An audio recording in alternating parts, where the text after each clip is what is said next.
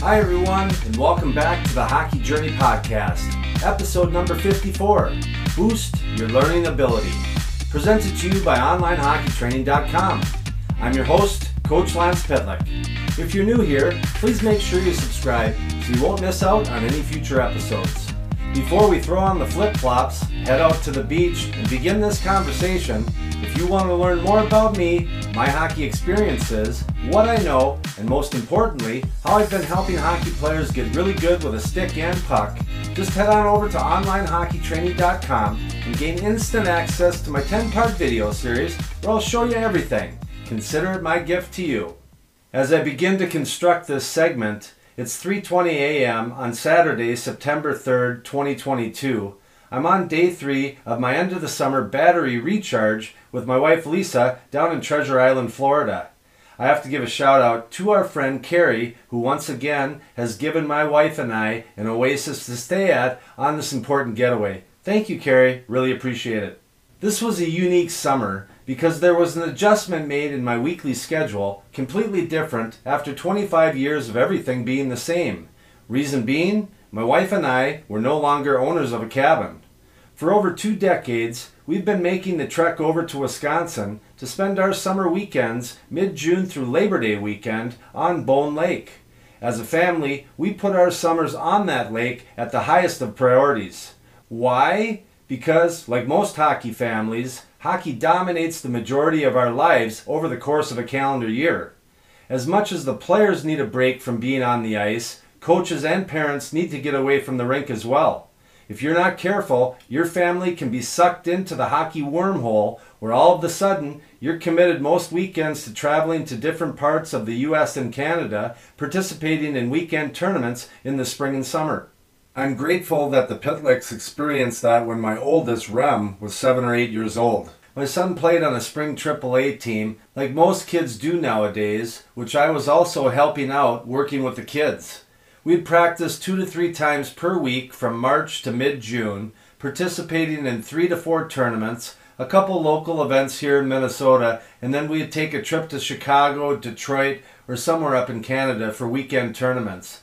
The team would then take 4 to 6 weeks off, start up again in mid-August, practice together for a few weeks, and then everyone would disperse to their local community-based associations for the winter season. Sounds like a solid developmental year, that is, if the family actually took the breaks they were supposed to take. We didn't, or should I rephrase that, I didn't allow my son to take any breaks. Any off weekend we had that summer from his AAA team, I had agreed to have him sub in on a bunch of different teams at different events that all required travel. We only got up to our cabin a few times that year, and my wife very quickly made it clear that that wasn't going to happen again. As I mentioned, I was grateful we experienced this early, and as a family, we made the decision that summers moving forward, mid-June to mid-August, weekends were now going to be spent at the lake as a family and not playing in a hockey tournament. My wife had identified that hockey had become a little too dominant in our lives, and we needed to balance things out a bit in order to reestablish a little harmony in the Pitlick household. The following summer, the boys had a couple midweek on-ice skill development days, and then we spent every weekend at the lake and did that routine for nearly 20 years. It was a little tough letting go of that place and all the memories, and yes, Coach got a little sad. But what was cool was that I recognized that I entered into non-productive thoughts about missing the lake home and possibly disappointing all our family and friends, remembered what I learned from meditation, and disrupted the thought, did a quick reframe, and started focusing all my attention on what I was grateful for regarding the cabin. The more I thought about it, new memories would fly in and out, and there became a clear pattern of something that was a constant at that lake, and that was everything that my boys learned over 2 decades of summer cabin life. It started out spending a lot of time on wheels, skateboards, ripsticks, those stand-up scooters, rollerblades, pedal bikes, and then mini four-wheelers. Transitioning to the water, there was jet skiing, kneeboarding, paddleboarding, kayaking, swimming, wakeboarding, water skiing, fishing, and wake surfing. When back on land, there's all the yard games, from soccer, wiffle ball, trampolining, spike ball, can jam, cornhole or bags, and worked on balance with some slackline thingy. Then there was badminton, tips, basketball, and they had the space to work on their stick skills as well. They would just bounce around from activity to activity, only needing us parents to cook for them or take them on the boat. Both of my boys never played another organized sport besides hockey after the age of 9 or 10, but I do consider them both to be multi-sport athletes, only because of all the unstructured activities they learned while at the lake with friends and family.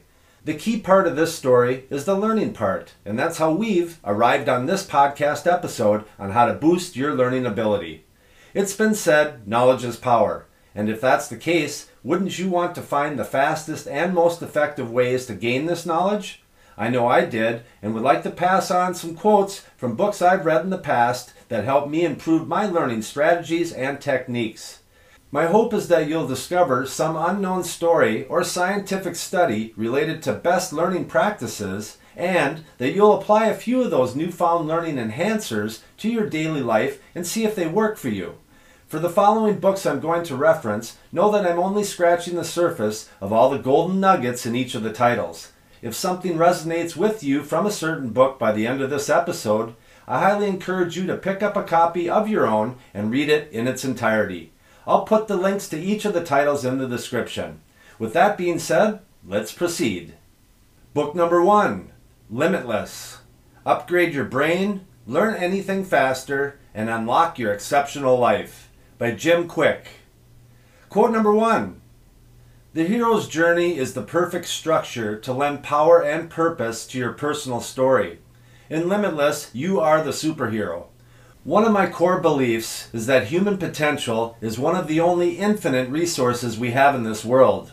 Most everything else is finite, but the human mind is the ultimate superpower. There is no limit to our creativity, imagination, determination, or ability to think, reason, or learn. Yet this resource is also among the least tapped. All of us can be the heroes of our own story, dipping into the well of our potential every single day and never having that well run dry. But so few of us approach our lives this way. That's why I wrote this book, to help you realize that no matter where you are or where you've been, you absolutely can free yourself and go from limits to liberation. That might be the only extra you need to transition from ordinary to the extraordinary world. This book is going to provide you with the extra. What you'll get within these pages is a series of tools that will help you cast off your perceived restrictions. You're going to learn how to unlimit your brain. You're going to learn how to unlimit your drive. You're going to learn how to unlimit your memory, your focus, and your habits. If I am your mentor in your hero's journey, then this book is your map to master your mind, motivation, and methods to learn how to learn. And once you've done that, you will be limitless. End quote. Quote number 2, the limitless model. You can learn to be, do, have, and share with no constraints. I wrote this book to prove this to you. If you are not learning or living at your true potential, if there is a gap between your current reality and your desired reality, here's the reason. There is a limit that must be released and replaced in one of 3 areas. Number 1, a limit in your mindset. You entertain a low belief in yourself, your capabilities, what you deserve, or what is possible. Number 2, a limit in your motivation. You lack drive, purpose, or energy to take action. Number 3, a limit in your methods. You were taught and are acting on a process that is not effective to create the results you desire. This applies to an individual, a family, an organization. We all have our own unique story of struggles and strengths. Whatever your situation happens to be, here's the best part. You're not alone.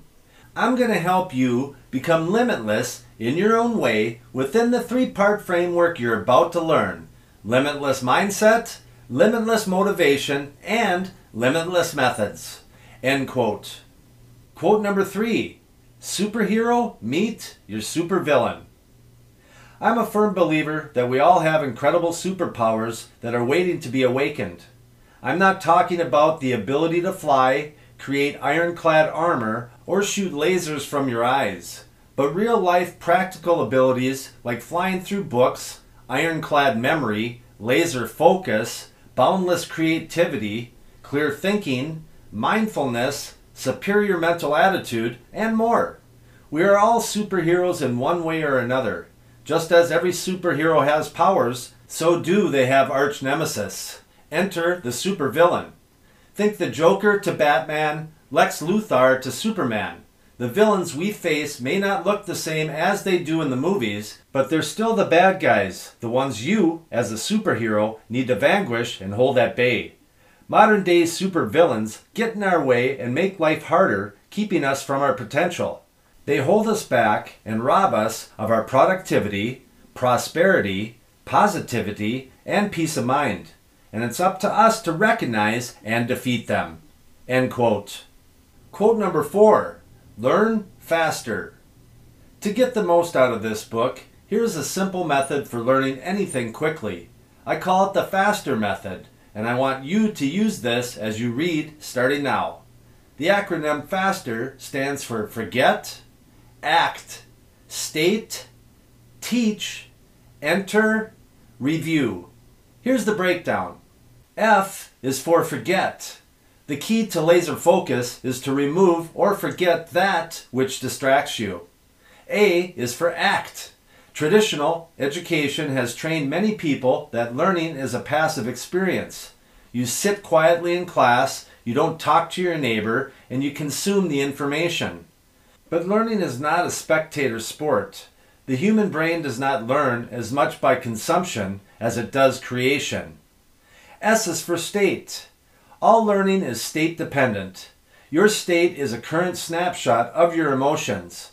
It is highly influenced by your thoughts, psychology, and the physical condition of your body, physiology. T is for teach. If you want to cut your learning curve dramatically, learn with the intention of teaching the information to someone else. Think about it. If you know you have to give a presentation on what you learn, you will approach how you learn the topic with the intention of mastering it well enough to explain it to someone else. E is for enter. What is the simplest and most powerful personal performance tool? Your calendar. We enter important things on our schedule. Do you know what a lot of people don't schedule? Their personal growth and development. If it's not on your calendar, there's a good chance it's not getting done. R is for review. One of the best ways to reduce the effects of the forgetting curve is to actively recall what you learned with spaced repetition. End quote. Bonus quote number 5. Learned limitless. Lies and BS. All behavior is driven by belief. So before we address how to learn, we first must address the underlying beliefs we hold about what is possible. We're not born with pre-installed mindsets about what we're capable of achieving. We learn these fixed and limited ways of thinking from the people in our lives and the culture we experience growing up. Think of a young elephant tied to a stake in the ground. When it's a baby, the elephant isn't strong enough to pull the stake up, so it eventually stops trying because it learns the effort is futile. As that elephant grows, it gains more than enough power and strength to pull out the stake, but it remains tied up by something as inconsequential as a rope and a flimsy piece of metal because of what it learned as a baby. In psychology, it's called learned helplessness. Most of us behave like that elephant. At some point, we had an experience that gave us an impression of what we're capable of, and our belief about our potential has been set ever since. But just as helplessness is learned, it's just as possible to learn to be limitless. In this section, you're going to learn about the 7 lies we've been taught about our potential and how to replace them with new beliefs. End quote. Bonus quote number 6. Motivation, the equation. When you combine purpose, energy, and small simple steps, S3, you get sustainable motivation. And the ultimate form of motivation is the state of flow. Think about it as energy management, creating it, investing it, and not wasting it. A clear purpose or reason gives you energy. Practices you employ will cultivate energy for your brain and the rest of your body, and small simple steps require little energy. Purpose drives us to act, and our purpose must be clear enough that we know why we're acting and what we're hoping to gain. Generating sufficient energy is vital. If you're tired or sleepy, or if your brain is foggy, then you won't have the fuel to take action. Small simple steps take minimal effort and keep you from being paralyzed with overwhelm. And finally, finding flow is the ultimate boon to motivation. End quote. Book number 2, How We Learn. The Surprising Truth About When, Where, and Why It Happens by Benedict Carey. Quote number 1. The treasure at the end of this rainbow is not necessarily brilliance. Brilliance is a fine aspiration, and Godspeed to those who have the genes, drive, luck, and connections to win that lottery. But shooting for a goal so vague puts a person at risk of worshiping an ideal and missing the target. No, this book is about something that is, at once, more humble and more grand. How to integrate the exotica of new subjects into daily life in a way that makes them seep under our skin. How to make learning more a part of living and less an isolated chore. We will mine the latest science to unearth the tools necessary to pull this off, and to do so without feeling buried or oppressed. And we will show that some of what we've been taught to think of as our worst enemies, laziness, ignorance, distraction, can also work in our favor. End quote. Quote number 2, Distributed Learning. Think watering your lawn. The technique is called distributed learning, or more commonly, the spacing effect. People learn at least as much and retain it much longer when they distribute or space their study time than when they concentrate it. Mom's right. It's better to do a little today and a little tomorrow rather than everything at once. Not just better, a lot better. Distributed learning, in certain situations, can double the amount we remember later on. I like to think of the spacing effect in terms of lawn care in Los Angeles. LA is a city with a coastal desert climate and cultural commitment to the pristine lawn. I learned while living there for 7 years that, to maintain one of those, it's far more effective to water for 30 minutes 3 times a week than for an hour and a half once a week. Flooding the lawn makes it look slightly more lush the next day, but that emerald gloss fades sure enough. A healthy dose every couple days, and you can look your neighbors in the eye while using the same amount of water or even less. Same goes for distributed learning. You're not spending any more time, you're not working any harder, but you're remembering longer. End quote. Quote number 3, Enemy number 1 for learning, the fluency illusion. Let's recall Bjork's desirable difficulty principle. The harder your brain has to work to dig out a memory, the greater the increase in learning, retrieval, and storage strength. Fluency, then, is the flip side of the equation. The easier it is to call a fact to mind, the smaller the increase in learning. Repeating facts right after you study them gives you nothing, no added memory benefit. The fluency illusion is the primary culprit in below-average test performances. Not anxiety, not stupidity, not unfairness or bad luck. Fluency. The best way to overcome this illusion and improve our testing skills is, conveniently, an effective study technique in its own right. The technique is testing itself. Yes, I'm aware of how circular this logic appears. Better testing through testing. Don't be fooled. There's more to self-examination than you know.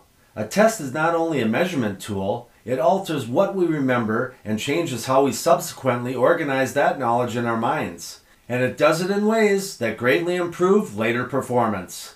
End quote. Quote number 4. Can you teach it? Powerful way to really learn. Many teachers have said that you don't really know a topic until you have to teach it, until you have to make it clear to someone else. Exactly right. One very effective way to think of self-examination is to say, okay, I've studied this stuff, Now it's time to tell my brothers or spouse or teenage daughter what it all means. If necessary, I write it down from memory, as coherently, succinctly, and clearly as I can. Remember, these apparently simple attempts to communicate what you've learned to yourself or others are not merely a form of self-testing in the conventional sense, but studying, the high-octane kind, 20 to 30% more powerful than if you continued sitting on your butt staring at that outline. Better yet, those exercises will dispel the fluency illusion. They'll expose what you don't know, where you're confused, and what you've forgotten, and fast. End quote. Bonus quote number 5. Mix it up to strengthen it up. It's not that repetitive practice is bad. We all need a certain amount of it to become familiar with any new skill or material. But repetition creates a powerful illusion. Skills improve quickly and then they plateau. By contrast, varied practice produces a slower apparent rate of improvement in each single practice session, but a greater accumulation of skill and learning over time. In the long run, repeated practice on one skill slows us down. End quote. Bonus quote number 6. Sleep plus naps equals learning with your eyes closed. Napping is sleep too. In a series of experiments over the past decade, Sarah Mednick of the University of California, San Diego has found that naps of an hour to an hour and a half often contain slow-wave deep sleep and REM. People who study in the morning, whether it's words or pattern recognition games, straight retention or comprehension of deeper structure, do about 30% better on an evening test if they've had an hour-long nap than if they didn't. It changed the way I work doing these studies, Mednick told me. It's changed the way I live. With naps of an hour to an hour and a half, we've found in some experiments that you get close to the same benefits in learning consolidation that you would from a full 8-hour night's sleep. End quote. And bonus quote number 7. Zeigarnik, long-term creative projects. Question. Is there any effective strategy for improving performance on long-term creative projects? Answer. Yes. Simply put, start them as early as possible and give yourself permission to walk away. Deliberate interruption is not the same as quitting. On the contrary, stopping work on a big, complicated presentation, term paper, or composition activates the project in your mind, and you'll begin to see and hear all sorts of things in your daily life that are relevant. This is all fodder for your project. It's interruption working in your favor, though you do need to return to the desk or drafting table before too long. End quote. A quick word from our sponsor, Sniper's Edge Hockey. Sniper's Edge Hockey is your one-stop shop for your at-home hockey training needs on and off the ice. Find the perfect start to your at-home training area with slick tiles, synthetic ice, or a rink liner. Or upgrade your home setup with one of our top quality training tools to help you work on soft hands, all of your deeks and dangles, perfect your one-timer, and improve the power and accuracy of your shot. Find it all online and in stock for immediate shipping at snipersedgehockey.com. And lastly, book number 3, How to Become a Straight A Student. The unconventional strategies real college students use to score high while studying less. By Cal Newport. Quote number 1. While most college students toil arduously through the study and paper writing processes, there exists an elite group of undergrads who have discovered unconventional strategies for earning much higher grades in much less time. I want to share these secrets with other students, and thus the idea for this book was born. In the pages that follow, you will discover the details of these often surprising study strategies. I've included examples and case studies throughout the book to demonstrate how to apply the advice in many different real-life academic situations. You will learn how to manage your time and deal with the urge to procrastinate, take targeted notes in class, handle reading assignments and problem sets with ease, prepare efficiently for exams, master the art of exam taking, write incisive critical analysis essays, and write standout term papers. End quote. Quote number 2. Pseudo work versus real work. Secret formula. In fact, when asked what one skill was most important in becoming a non-grind straight-A student, most of them cited the ability to get work done quickly and with a minimum of wasted effort. So how did these students achieve this goal? A big part of the solution is timing. They gained efficiency by compressing work into focused bursts. To understand the power of this approach, consider the following simple formula. Work accomplished equals time spent times intensity of focus. Pseudo work features a very low intensity of focus. Therefore, to accomplish something by pseudo working, you need to spend a lot of time. The straight A approach, on the other hand, maximizes intensity in order to maximize time. For example, let's rank intensity on a scale of 1 to 10, with 10 being the most intense. Assume it takes 10 hours to finish studying for a test by pseudo-working with a low-intensity score of 3. According to our formula, this same amount of work can be accomplished with only 3 one-hour bursts, each with an intensity of 10.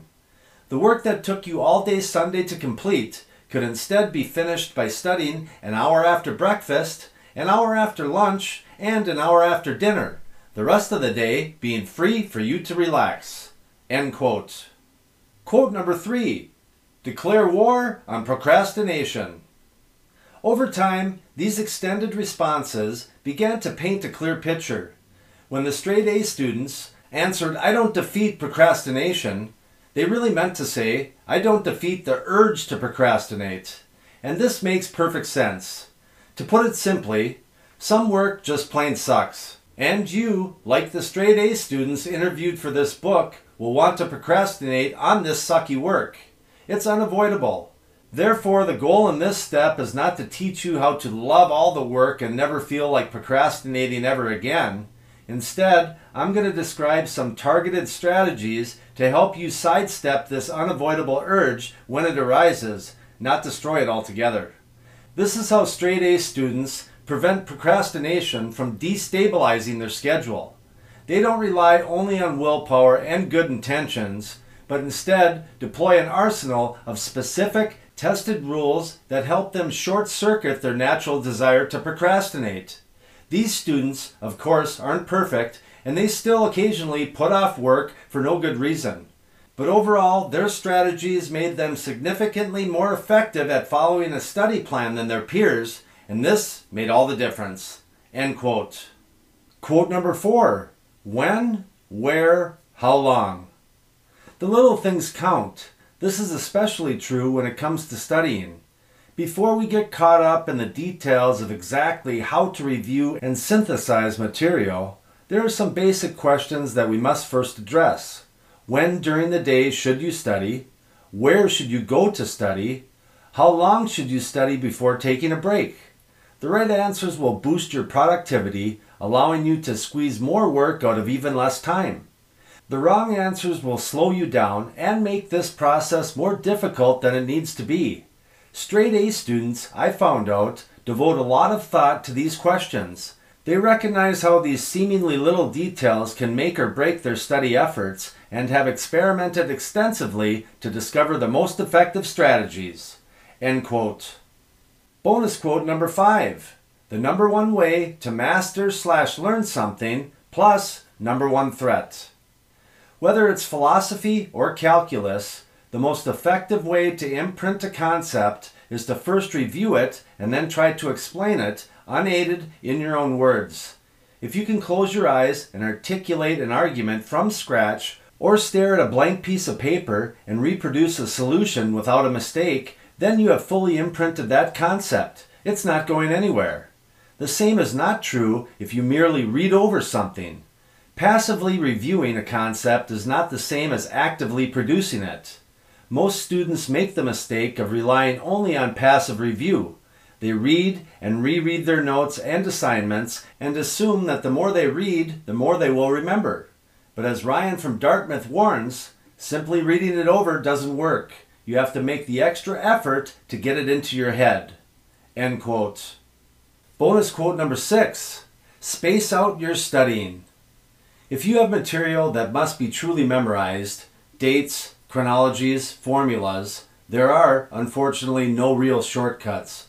You just have to keep working your flashcards until you have no trouble providing the right answer, even after you shuffle the cards into a random order. Memorization is particularly dependent on your available mental energy. It doesn't work if you try to commit items to memory for 8 hours straight, but it does work if you memorize only an hour at a time and only 1 or 2 hours a day. So separate the task of memorizing from your other review. Spread the work out over many days and never dedicate too much time to any one sitting with your flashcards. Melanie from Dartmouth recalls how some of their peers would review their flashcards at any opportunity, eating dinner, waiting in line at an email terminal, which is the most effective way to commit the necessary items to memory. End quote. And bonus quote number 7. Creating autonomy to pursue meaningful opportunities. As our generation finds itself increasingly stressed and disillusioned with life paths that we feel have been imposed upon us from the outside, this lesson takes on a particular importance. By mastering the skills in this book, you are, in effect, taking control of your own young life. You are declaring to the world that you're not at college just because it seemed like the thing to do. Instead, you're there to master new areas of knowledge, expand your mental abilities, and have some fun in the process. You're also denying your major or the climate of the job market the right to dictate what you can or can't do after graduation. By scoring exceptional grades, you are opening the door to many interesting and competitive opportunities that allow you, and not anyone else, to make the decision of what post-college pursuits will bring you the most fulfillment. In the end, therefore, this book is about so much more than just grades. It is about taking responsibility for your own journey through life. I wish you the best of luck in this adventure and hope this advice helps you launch an exciting future. End quote. Hearing all that goodness makes me wish I had access to the information back when I was a kid, as school never came easy to me. I wonder if I had known about some of the pre-mentioned tips, strategies, and techniques, would my experience have been completely different? I think so, but I don't dwell on something in the past too long. I'm excited that I eventually discovered these hacks, as I'm still trying to tweak my days, optimizing just a little bit more week after week. What I'm really grateful for is that I can share this information with you. The question is, are you going to apply some of these things you've just learned? I hope you do. As a reminder, if one of the books struck a chord with you and you can't stop thinking about it, then I highly encourage you to pick up a copy and read it in its entirety. I'll have the links in the description. Well, that concludes another episode of the Hockey Journey Podcast. I can't thank you enough for stopping by and listening. I hope you enjoyed this segment on how to boost your learning ability and are maybe interested to learn a little more and see if you can strengthen your learning centers a bit with less effort. One last thing, if you think there's someone in your circle of family and friends that might like this episode as well, please share it with just one person. It will really help me in growing this hockey community. Again, I appreciate you being here. Don't forget to subscribe, rate, or submit a review. I hope to see you back here soon, and do me a favor, make someone close to you smile today. All the best, my friends.